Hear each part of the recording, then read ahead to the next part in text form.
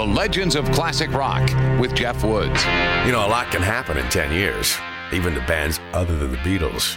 You realize Fleetwood Mac started way back in '67? Originally called Peter Green's Fleetwood Mac, featuring Jeremy Spencer.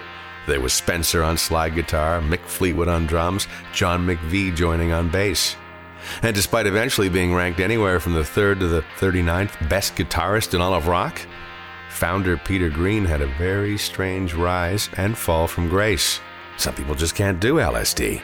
Not unlike Syd Barrett, Green did anyway, like it was candy. His personal situation degenerated to the point that he started hearing voices and had to leave Fleetwood Mac in 1970. He gave his guitars away, and he had a real issue with money too. While most musicians lamented the lack of money, in Peter Green's case, he was upset because the royalty checks kept coming. And so in what is perhaps the strangest twist in the business of rock, as legend has it, January 1977, armed with a shotgun he'd smuggled out of Canada, Peter Green threatened his accountant's life, saying no more money. Needless to say, he failed the psychiatric test. And while he would eventually re-emerge artistically, get this timing. 1 week after Peter Green's shotgun incident, the Fleetwood Mac featuring Lindsey Buckingham and Stevie Nicks came out with the album Rumours. The Legends of Classic Rock.